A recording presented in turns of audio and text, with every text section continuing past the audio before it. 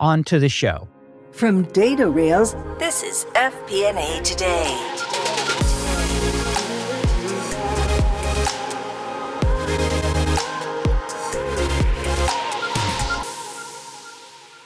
Hello, everyone. Welcome to FP&A Today. I am your host, Paul Barnhurst, aka the FP&A Guy, and you are listening to FP&A Today, which is brought to you by Data Rails, the financial planning and analysis platform for Excel users. Every week, we welcome a leader from the world of financial planning and analysis. Today, we are delighted to welcome back to the show CJ Gustafson. CJ, welcome back to the show. Thanks for having me, Paul. We're really excited to catch up with you. So let me just give you a little bit of information about CJ, and then we'll jump into it. So he comes to us from Naples, Florida. He's currently serving as the CFO at PartsTech. He earned his BS in finance from Boston College. He also hosts the popular podcast called Run the Numbers and delivers a weekly newsletter called Mostly Metrics to, over 30,000 subscribers now? Yeah, we just hit 36,000. 36,000 subscribers. So he does that every week. So that's a little bit about CJ. So we're going to start with a question here for you that we ask our guests before we get to know a little bit more about you. Tell me about the worst/most challenging budget experience you've had in your career. This is an easy one. So I was leading FP&A at a fast-growing cybersecurity company in March of 2020 when COVID hit. And I remember we had probably 12 to 15 large deals for us on the table with transportation and hospitality companies. They were in the pipeline and we thought they were going to close that quarter. And it was important for us because we thought that we would be gearing up for a fundraise within, the next couple months. Those deals just completely evaporated. They fell out of the bottom. And we also had other tech companies that were thinking about buying from us, but everybody saw how the dominoes fell. They got skittish as well and may have had to make some layoffs, and they kind of put some deals on pause. And it was the weirdest 3 to 4 month period because everyone was kind of in this pause. It was like, hurry up and wait. But then, we moved fast and we made some changes in the headcount front. We paused hiring and we made moves to extend our cash runway. I had worked probably for 6 months on this operating plan and it was thrown away within a week, completely thrown away. And then 45 days later, that major downward revision to the plan just also evaporated. So things started to speed back up. People found a new way of doing business and collaborating virtually. And now our company rode major tailwinds from this work from home shakeup, and sales actually took off because people needed cybersecurity for their code. And things really changed and it surprised me. And I like how you worded it as maybe a complicated experience because it really was. It started off bad, but then it went really good to the point that I had to actually then revise the plan up twice afterwards in the course of the year. So as like a younger FP&A leader, I had to revise a plan down and then up twice. So I basically did 4 plans in total within a 12-month period. So that was something that was extremely dynamic to manage on the fly. Yeah, I can see where that would totally be a challenge. I think many people have hinted at COVID as that period, for that real challenge or the kind of nightmare budget or whatever, because things were just moving so quickly and changing. So what's the takeaway? What did you learn from that experience? My takeaway was it's not the smartest person with the best plan who wins in those situations. It's often the one who's willing to make decisions the quickest. And I think a lot of companies got analysis paralysis and didn't do anything until they thought they had perfect information. And what it instilled in me is that the mark of a good finance leader is being willing to make a decision and just go for it, whether it's right, wrong, or indifferent, rather than dithering over the pros and the cons. You just have to go. And I remember I was listening to this podcast. It was Anand Sanwal of CB Insights. He's a CEO that I really like. He built a really cool data company. And I think he said, my company makes 3 major decisions per year. And on average, that's 2 more than my competition, who maybe makes 1. And yes, I might get one of those decisions totally wrong, but I'm still making 2 more right decisions than my competition. And when you add that up over time, it seems to compound. And so that's what I really took to heart as a finance leader who's responsible for making decisions. God, I appreciate that. It sounds like a really good learning for you. And I like the example you shared there. Why don't you tell us a little bit about yourself? Give us your background. Some will know you from all the other things you do, but why don't you give us that summary of who you are? So I think you write your story in reverse. So I'll give you the story that may sound better, but I just want everyone out there to know that I'm just another guy making it up on the fly. So, I started I'll out. vouch for you. You're just another guy. I'm making it up. I don't know. I'm trying to learn from you. So out of college, I had a finance degree, didn't really know what to do with it. So I got lucky in the sense that I went to a really big company, PwC, PricewaterhouseCoopers, and learned how to be a professional. So there are a ton of things that they don't teach you in college, like how to staple a PowerPoint deck correctly so you can flip it the right way if it's on both sides, how to write a business email, how to have conversations at dinner that are work appropriate. And I got to work in the M&A division where we went around helping with spinouts and acquisitions, doing the due diligence largely on the tech front, and also figuring out how to staff business models. And so I did that for about 2 years. And I got a lot of reps at, like I said, learning to be a professional and also learning what different business models were. And that was the first time I was introduced to SaaS, which comes into the story later.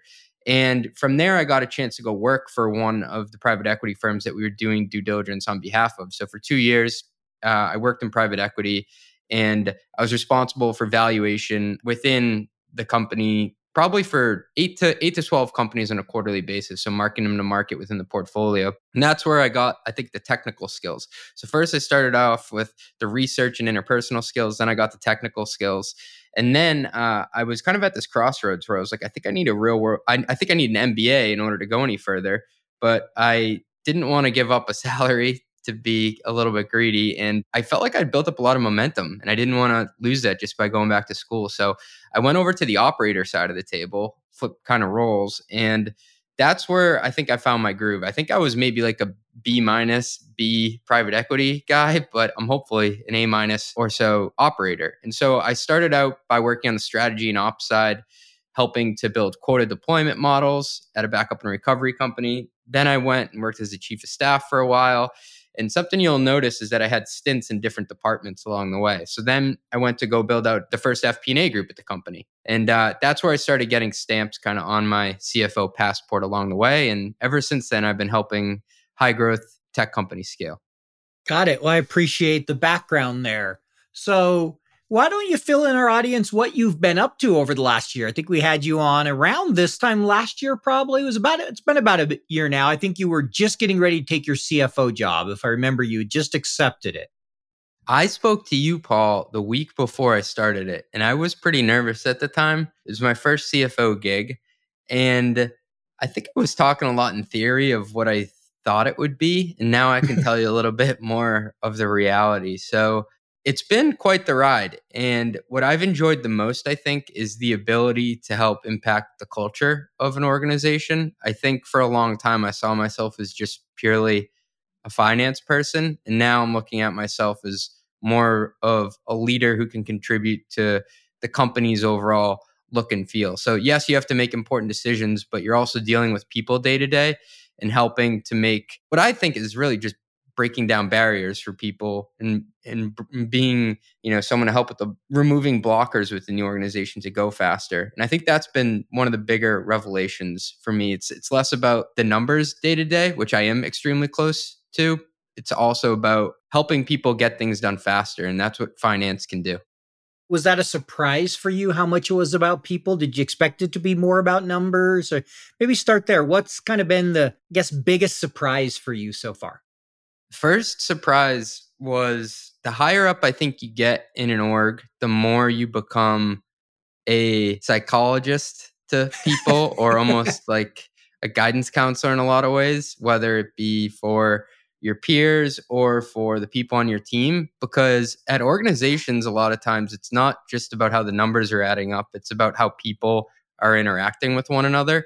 And for the longest time, I just wanted to be the best in the room at the numbers. Now I'm learning that the EQ part is actually probably going to get me further in my career than the IQ. I really appreciate you saying that. And when you mention, part like therapist, psychologist, I remember Carl Seidman, when I had him on the show, he mentioned with some of these turnarounds, he goes, there's a little bit of finance doing, but I'm like part therapist, part, counselor, and all those things that you don't think about, which is a lot of the EQ and the relationships. And, as you said, tearing down barriers and things like that. So that doesn't surprise me. But I mean, there are some other surprises as well. I think the first one was that you have to read all the contracts you sign. And it sounds funny just to say it out loud, but the reality is, I mean, as CFO, you're also the chief risk officer in a lot of ways, right? There's no backstop. If you sign up for a crappy deal, it's on you, man. No one's going to bail you out of that. And I think realizing that there's less of a safety net than when you're under a CFO is it's both frightening and liberating in a lot of ways. You're kind of looking at the situation like, wow, this is on me. This is cool. I have a chance to succeed or fail, but I have to make sure I make the right decisions for the company and I have to do my research. So, as a CFO, there are a lot of boring things you have to read and sign, but it's important because if you're not going to read it and put the time in, then who is? That's been a big one. And then I think the second one is I thought when I got to CFO, I'd just be talking to people who also reported to the CEO all day. But the most valuable information I get are actually from the people who report to my peers, not from my peers themselves. Look, I love talking to them and, we have great relationships, but I think talking to the people on the ground in the weeds, you just get these nuggets of information that you wouldn't get otherwise. So I try to get out into the org and not only talk to other departments, but talk to people at different levels of the departments. That was a big unlock for me. Appreciate you sharing those. Those are some great lessons in there. So I'm curious, when you first came in, I'm sure you had to do some things to build out the team, figure out, how you wanted to structure it. I know you're a growing company. So maybe talk a little bit of how you built it out. What was your first hire when you came into the role? How have you thought about FP&A? So just talk a little bit about building out the team, that whole experience. Yeah, so I was extremely honest with what I knew and what I didn't know. And I'm always the first one in the room to say, I'll ask the stupid question.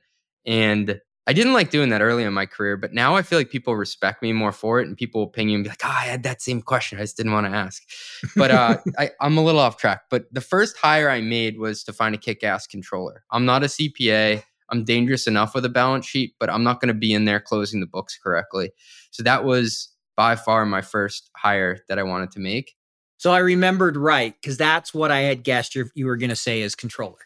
I think like if I had the accounting background, it would be let me find an FP&A person first, but I could make the first operating plan, which I did. And then I hired an FP&A person who he's amazing, has a skill set that even I didn't have when I was leading FP&A teams, and he's supercharged our insights. So for me, it was crawl, walk, run in the sense of, look, CJ, you have to get people paid on time.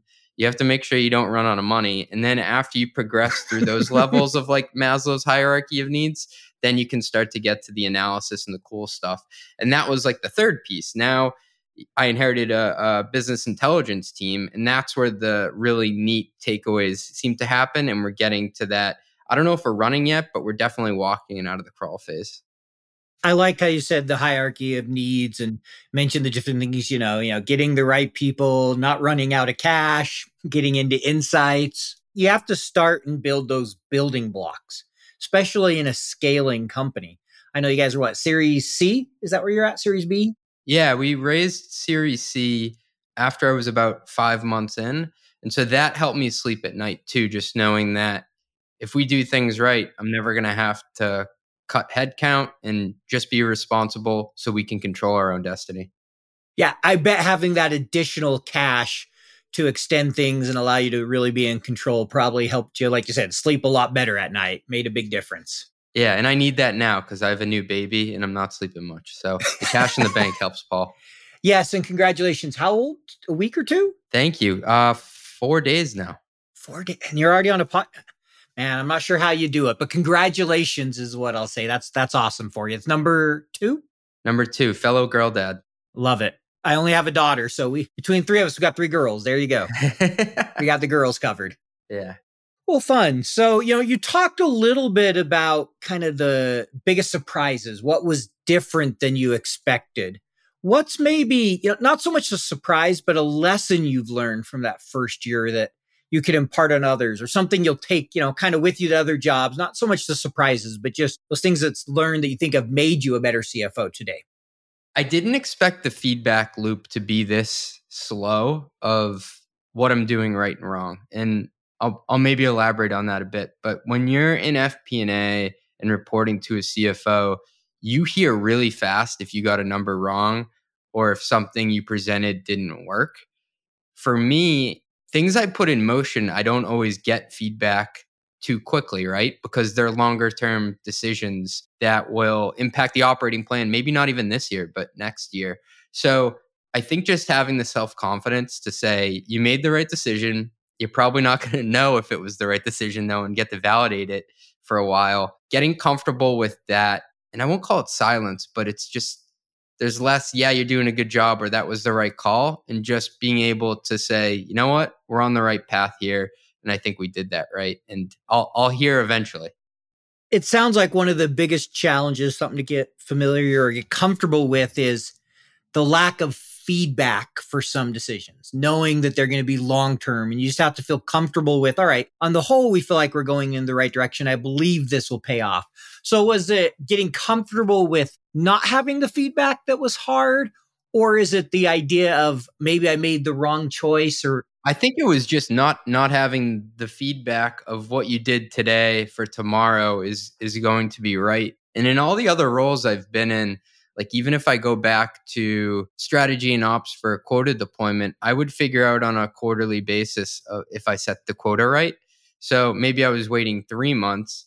With a lot of the moves that I'm helping make now as a CFO as to like our hiring plan or what geographies we want to hire in, that isn't going to just be right or wrong within 3 months. That might take 3 years for you to figure it out. So part of it's probably also my personality, just to be more transparent, that I kind of run off of positive validation, I think. And that's been something that I've relied on in my career, just to say, CJ, you're doing good here. And that doesn't always come in the same form that you would get. Like, I guess the CEO is your boss, so they could always tell you that, but just having, that group around you when you're an individual contributor where you get more of that validation day to day, that would be my observation or surprise. got it. Well, send me your CEO's name. I'll send him a note to let him know he needs to email you words of affirmation more often.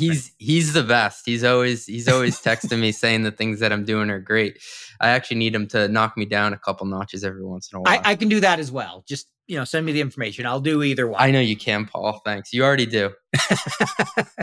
I'm curious, now that you've been in the role for a year, how has your view of FP&A changed from being a CFO? Would you say it's the same or it's changed? And if so, how?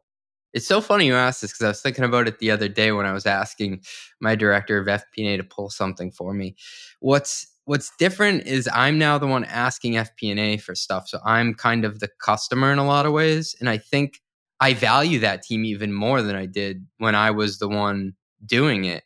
And it's not that I had a self-inflated sense of importance as an FP&A leader back then, but I think it's a critical function to everything the business does. And it's very different to be on the receiving end of the information for once. And FP&A is by far my right-hand team for anything that needs to be done very quickly and accurately for decision-making. So I look at that as kind of a decision-making team, not just a forecasting team.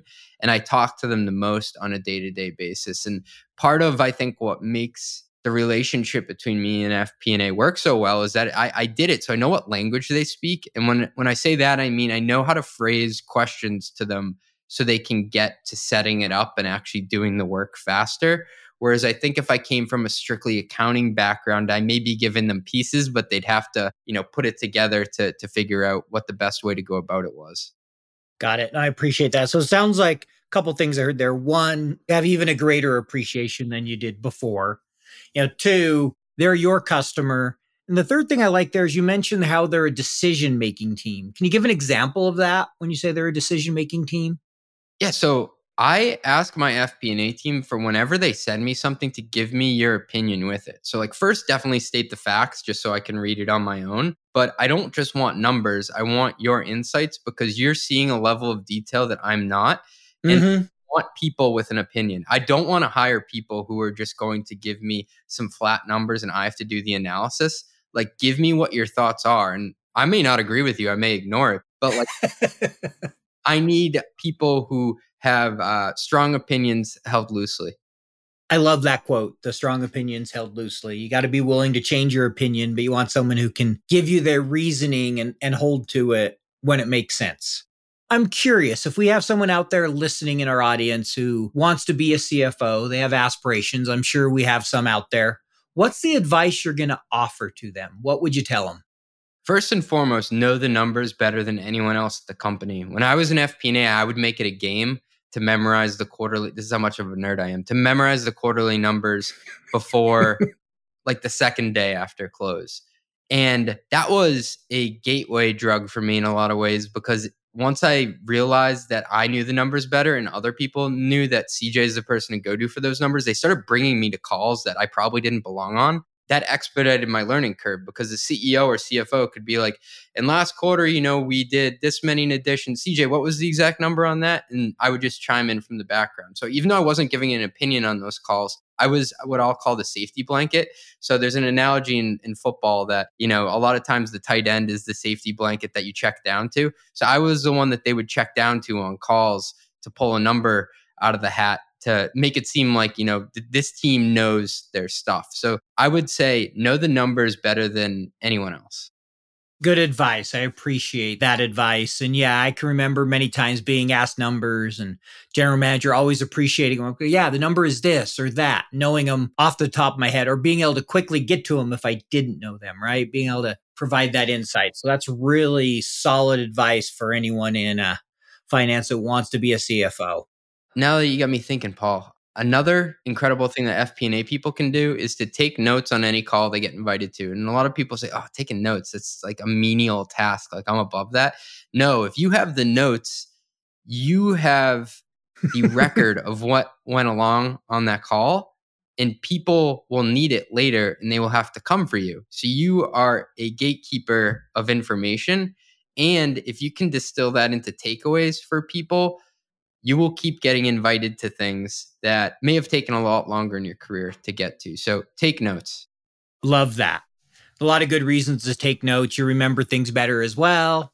And yeah, when someone can go to you and say, all right, hey, do you remember? And you can look it up and be like, yeah, it was this we were talking about, or this was the number or whatever. So I'm going to guess you're a note taker. Oh, I have a Notion encyclopedia, Paul. It goes way back. I figured you had to with all the writing you do. I know you. I've seen enough when we've been together of you taking notes to figure you're a voracious note taker. So I'll just come to you when I need information. I take notes on you, Paul. I take lots of notes on you. That's scary. We won't go there. One other question. You mentioned the BI team, so analytics recently, that was put under your umbrella. Why was that? Maybe talk a little bit about the thinking of having analytics under a CFO and your thoughts of that. For our group, it was time to insights. That's what we were going for. So getting to insights faster. And our CTO did an incredible job getting the group off the ground. First phase of any BI team is to get the infrastructure set up. So get Snowflake going as the data lake, get Sigma going as our BI tool, or maybe you'll use Looker. Get Talend or Stitch set up as the way to transport the data. And that is a lot of engineering work that I am not qualified to do. I'll be the first to say that.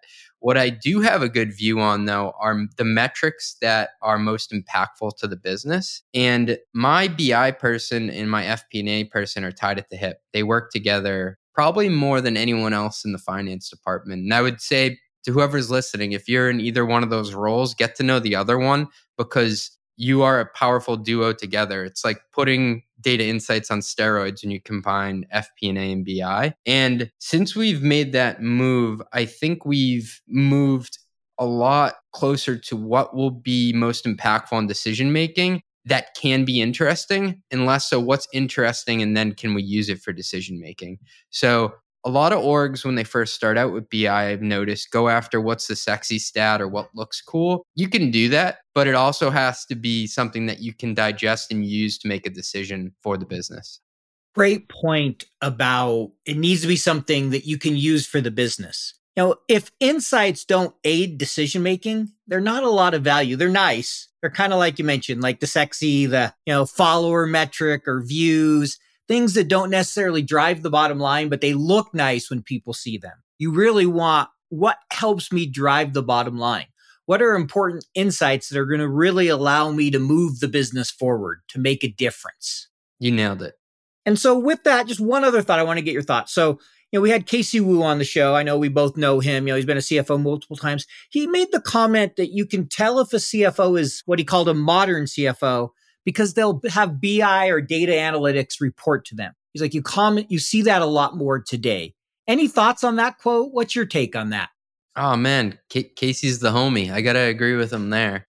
It should go under whoever's digesting the signals from the business the most. So it could go under a COO. It could go under a leader from product. I think also a way to differentiate is if the data you're looking at is more financial data, so it's linked to sales in some way, or is it more production data? And what I mean by that is it linked to the product, like number of searches. And so that was a big consideration that we made before we moved the team. We looked at it and said, day to day is more than 50% of the insights coming out related to what the product itself is producing, or is it related more towards the financial and dollar aspect of it? So it really depends on what your company's business model is. But for us, it made sense to be aligned in this way.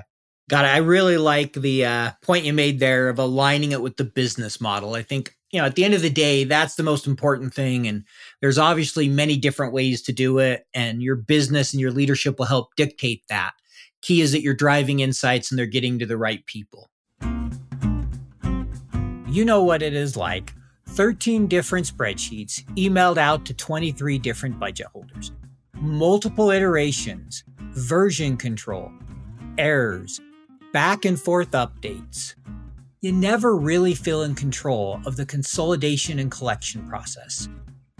Yep, I've been there. Stop, breathe. DataRels is the financial planning and analysis platform for Excel users. DataRels takes data from all your company's disparate sources. No organization is too complex, consolidating everything into one place, secured in the cloud. Now all your data finally talking to each other. Everything is automated back into your report in Excel. Cash flow, FX conversion, intercompany transactions, now automated and up to date. Drill down and variance analysis in seconds. Don't replace Excel. Embrace Excel. Turn your Excel into a lean, mean FP&A machine. Find out more at www.datarels.com. So next question I have for you, because this would not be a CJ episode without this, as you know. Okay. SaaS metrics. When I hear SaaS metrics, I think of CJ. So tell our audience, now that you've been a CFO for a year, what are your 3 favorite SaaS metrics and why? First of all, that's the kindest branding I've ever got, that when you think of SaaS metrics, you think of CJ. So I must be doing something right here, Paul. Thank you for that.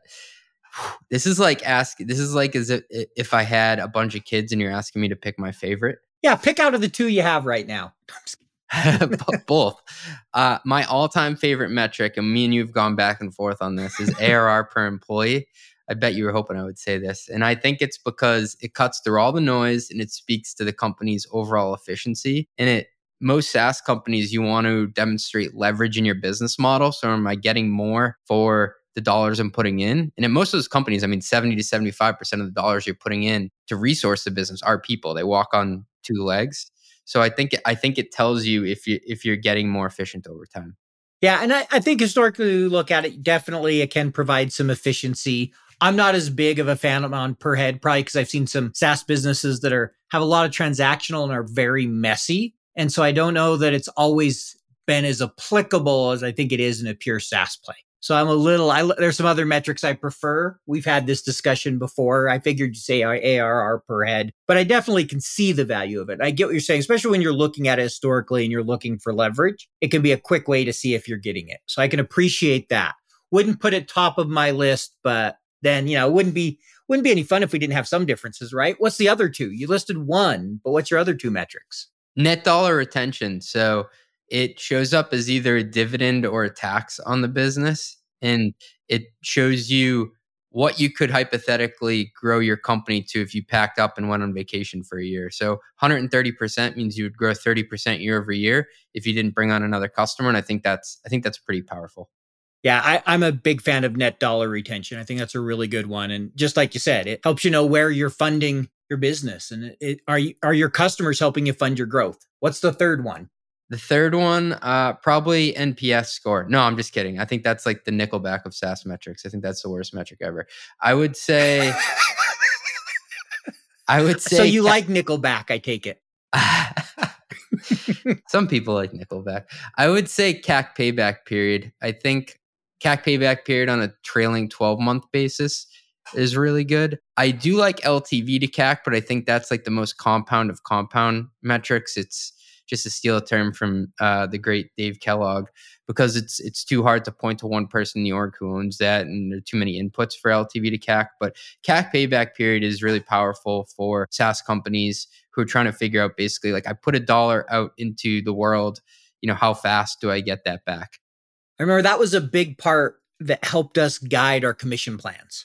Ooh. In whatever business that was pure SaaS, is trying to think about, okay, how much are we paying out? How long is it going to take to recoup that? And looking at the commissions, because that was one of the biggest costs that went into that CAC. We didn't have a huge marketing budget. A big part of it was an inside sales team. And so we looked really closely at, okay, how much we're paying them? How much do we get paid back? How does that impact our overall CAC? And making sure we were incentivizing them correctly, but we weren't putting ourselves in a bad situation. And it impacted some of the things like, all right, clawbacks and some of those type of things in, sales plan. So I'm a big fan of CAC. I think there's a lot of areas where if you use it strategically and really think about how you incentivize people, there's a lot you can do around CAC. We use it religiously at everywhere I've worked. And I love that you tied it back to commission plans, because I think a lot of people forget to link it to how much you're paying reps. They'll just look at it like overall sales and marketing, and I'll lag it by 1 quarter. It's like, no, you got to go down to figure out how much you're willing to pay per registration, per lead, per deal, and then to go down and say, well, what's the derivative of this CAC payback period? And a lot of times I'll look at what my effective commission rate is that I'm paying out to the force to make sure, is that more or less than what I bargained for? Yeah, no, I love looking at all that cost. I also like taking, okay, what's the total salary, their total travel, the all-in cost versus the sales I generated that year. What's it costing me to add every dollar? And then once you figure out how long that dollar stays, there's just a lot you can do with, separating the sales and marketing and then looking at them combined for CAC. I think as you drill in, you can start to figure out, okay, where's the problem? Where are we overpaying, or what's not delivering, causing an issue with our CAC? I mean, I've looked at it before at other places where we had a heavy field sales team and they're flying all around the country, all around the world. And you step back, you're like, if we reduced travel by 25%, we would take 2 months off this thing. So like you said, Paul, you can't just stop at this, this amalgamation of just sales and marketing. You got to go down another level. And it was a real challenge because I think what was unique about the businesses I had is we had a high account management team. They had to visit the dealerships every single quarter. So we were really more of service with software, as I like to call it, than a true SaaS play. I love that. I'm going to put that on a bumper sticker. And so that's what I called us, as service with the software, because we had such high costs of visiting the stores every quarter and providing recommendations. And so we had a big account management team. We had a field sales team. We had an inside sales team. And, you can imagine a lot of costs there. Yeah. And you got to be honest. Like, if that's your model, that's your model. There's nothing wrong with it. And if you have feet on the street, put that in. Don't call yourself something that you're not. You got to be honest with how you're actually generating revenue. 100% agree. You really have to know who you are. Sometimes everybody wants to call themselves SaaS, and you're like, oh, that's really SaaS. There have been so many companies. There's so many companies that have done that, and they're really like professional services organizations. And how you can tell is, does this scale linearly by throwing people at the issue? Or do I actually get some leverage in my model once I get to a certain point? Because if you're just saying, I need to keep putting widgets in, which are people, in order to scale revenue, I mean, that dog doesn't hunt in the long term. And that's probably why ARR per head hasn't been as big for me, as I've been in companies that aren't really true SaaS for the most part, with the account management, all the different things. So there's different things I'd look at beyond just that. Yeah, different weapons for different battles. Without a doubt. All right. So you recently launched a podcast called Run the Numbers. I know you talk a lot about SaaS and SaaS metrics like we just talked about. So tell our audience about the show and kind of the experience you've had so far doing that. Sure. So the podcast plunge, it's been fun. It's been more work than I bargained for, but it's been, oh, my goodness, you didn't tell me that, Paul. I didn't want to scare you away. I know. And now that I'm in, I can't stop. It's been the greatest life hack in terms of networking. So getting smart people to pick up the phone and have conversations with me that maybe otherwise I couldn't have reached. And it's accelerated my own personal learning curve. And what I found out in the process is like I'm kind of my ICP or ideal customer profile. I think at first I was going to try to create a podcast. Same thing with the newsletter for like a fictional person, a fictional, smart, ambitious person that was out there. And I just started asking questions that were relevant to what I was going through at the time or what I was going through 5 years ago. And so a lot of that, plays out in me interviewing CFOs on their decision-making frameworks and how they've approached problems in the past and how they've built out their teams for scale and how they've built relationships, I think, with their peers. So it goes beyond just numbers. I know it's called Run the Numbers. And then what we've also done is expanded into talking to business partners of CFOs. So talk to a VP of sales, talk to a CMO, and see, how they run their businesses, but from a finance lens. So it's all from a finance lens. I've talked to a lot of smart VCs as well on the other side of the table, but it's always been from the angle of what would be immediately useful to a ambitious finance person who's trying to make sense of the business that they're running. Love it. And you're what, about 15 episodes in roughly now? We just released number 17 today, Paul.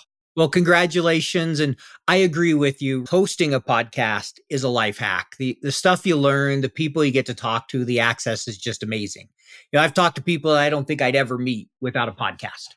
I still hate the sound of my own voice. I don't know if I'll ever... Do you ever get over that? Do you like the sound of your voice? No, not really. I don't think I've ever got over it. It's got better, a little easier, but I still listen to myself sometimes. I'm like, why do people like to listen to me? I hate my voice. I've been asking my wife to listen to the podcast and give me pointers, and she keeps saying, I have to listen to you all day. You think in my only spare moments I want to listen to you more? I was like, oh, thank you. Love you too. That's great. There you go. So she doesn't want to listen to you more. No, true love. All right. So got one more question here, and then we're going to get into the get to know you section. So tell me about a time in your career when you experienced a strategic moment. And what I mean by that is you found a strategic insight that allowed you to empower change within the organization. And we'll say positive change. I'll give you one, but the way I went about it was negative, okay? So I was at a multinational software company, and they had never been able to get their P&L down to geographies, so segmenting it out by geo, and basically building business units and business unit P&Ls. So we never got to that point. And I was the first one to do it. And what fell out of it was that Europe was basically subsidizing the entire US's operations. The US was like the least efficient of all the geos. Asia was still in startup mode, so that wasn't really like you could beat it up.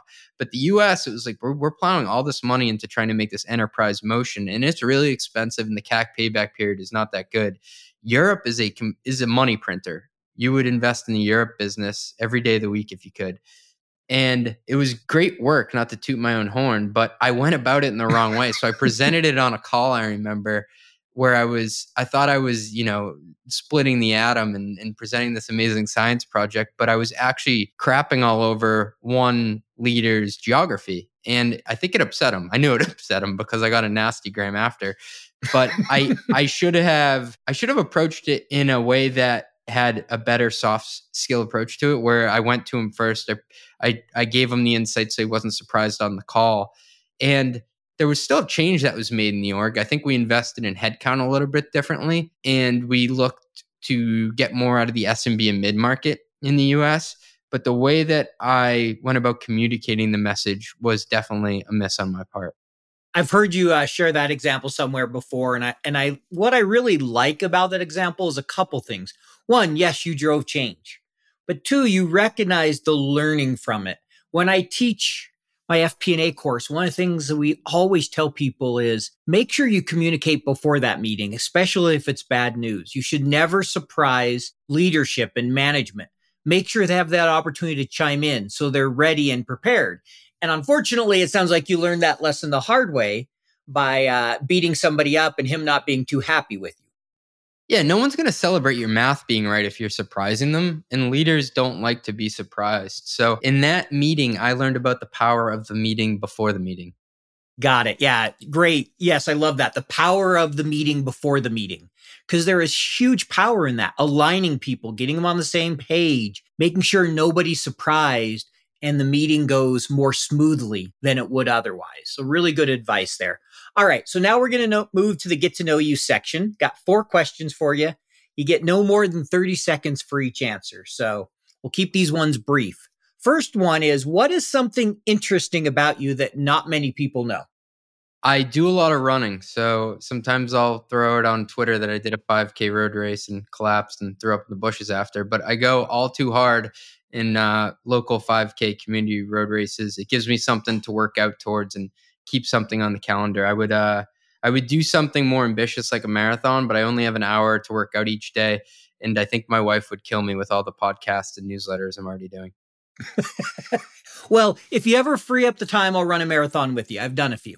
Okay, deal. I'll let you pace me. Alrighty, sounds good. What's your fastest time on that 5K? Let me guess. 17 in the last year, 17:45. I ran 16:28 last December, but I'm coming up on that time. I've dipped under 17 probably 4 or 5 times, but it's getting harder and harder every race. That is impressive. Those are good times. And yes, it will only get harder as you get older. If you could meet one person in the world, dead or alive, who is it and why? Other than you, Paul, it would be Bill Simmons. So he's a sports and pop culture writer, and he's Boston, influenced. right? Yeah, Boston too. Yeah, I know who Bill Simmons is. Yeah, I'm a big Celtics fan, and he has such a great writing style where his voice comes across in a compelling way where you want to hang out with the guy. And he's built 2 fantastic media businesses, Grantland and The Ringer. And what I like the most is that he makes it cool to be a fan of what you're covering. I think before in media, a lot of sports journalists took this super removed and emotionless and sterile approach to their coverage. And he's like, no, this is fun. Like, let's make it fun. Let's have some emotions. And I've tried to do that with writing and podcasting about business. So I'm a fan of business and I have a lot of fun with it and I try to celebrate it. Thank you. I appreciate that. And I have to say, my favorite Bill Simmons article ever was the one where he had NBA GMs around the room, like working a trade. It was like Isaiah Thomas and Jim Paxson and all this stuff. And he made a comment how Isaiah Thomas would basically trade his mother if he thought it would make the team better. His analogies are just so good that I wish I could come up with some of them. Yeah, he had some really good analogies. I can't remember like details of it outside of the Isaiah Thomas, but I just remember it was hilarious and it made a good point at the same time. Like I was entertained and I learned. Right. And you remembered it because of that. Yeah, exactly. All right. So next question. What's the last thing you Googled, looked up on YouTube, or asked ChatGPT/generative AI about related to finance? I used all 3 of them for this one. It was a meaty one. I was doing research on stock-based comp. There are a lot of debates online if it's a real thing or not, since it's non-cash but dilutive. And I used it as research for a piece that I was writing. Got it. Great. So you used all 3. I like it. So next one here, and I know we asked you this a year ago. We'll see if your answers change. We'll see how current you're keeping up on all the changes to Excel. Favorite feature or thing about Excel? I think that it's here to stay in the sense that the tools are just getting better and better. So Data Rails is a really good one. There are a bunch of tools out there that you can be super dynamic on top of Excel and not have to lose that functionality. I think I was a bit nervous, and it's because I didn't want to lose something that I'd invested so much time skill set wise in learning. And so I'm just amazed at how good the tools are getting for people who work in Excel. Great point. There's a lot of great tools being built on top of Excel, and Excel itself just continues to get better. Adding Python. They just added some new formulas called group by and pivot by, where you basically can create dynamic pivot tables without even putting it in a pivot table through formulas. They do some really cool stuff with them. I've just seen them. They just came out in beta recently, and so it's fun to watch. All right. Well, we're coming up on our end of our interview, so I got 2 questions left for you. The first is, if someone's starting a career tomorrow in FP&A, what advice are you giving them? What are you telling them? I may have given similar advice the first time you allowed me to grace these airwaves. It would be to stack your skills so you're a skew of 1 And this has become even more meaningful to me in the last year as I've become a CFO who's trying to do it in his own kind of unique way and stay true to myself, and in writing and podcasting. What I mean by that is to take things that you're uniquely qualified to do. So for me, there weren't a lot of people who were writing about metrics in a way that was fun, engaging, and had, GIFs and pop culture references. That's how you can stand out. And don't just try to be a better mousetrap or better than kind of someone who already exists. Try to create your own category and be cool with being yourself as you do it. Couldn't have said it better about just being yourself, accept who you are, and enjoy it. If you're a little bit different, that there's nothing wrong with that.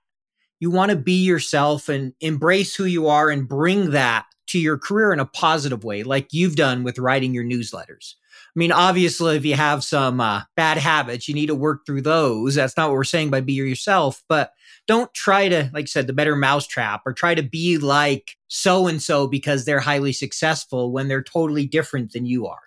And you're going to get burnt out if you try to be like somebody else. You really will. You can't keep that up forever. I remember when I first started my newsletter, it was actually called Steal My Idea. And it was me trying to do my best impression of the guys from My First Million, but going like a level deeper and coming up with these wacky business cases. And I burnt out of it and I couldn't keep it up, and it wasn't true to me. And I didn't find what I call audience market fit until I just said, just do you. Well said. Last question. If someone wants to get a hold of you, what's the best way for them to do that? If I remember right, your phone number is... My social is. You can hit me up on Twitter, CJ Gustafson 222, or hit me up on LinkedIn, or subscribe to mostlymetrics.com and then just reply to one of the emails. I get back to people pretty quickly. All right. Well, thank you so much for sharing that and for being on the show, being a repeat guest. We loved hearing about your journey over the last year with first-time CFO, having a little one, starting a podcast, growing your newsletter. Any other firsts in there? No, I mean, being able to come on the podcast for the second time is an honor. And I got to say, Paul, it's amazing to see your growth. I'm celebrating it with you, man. Congrats.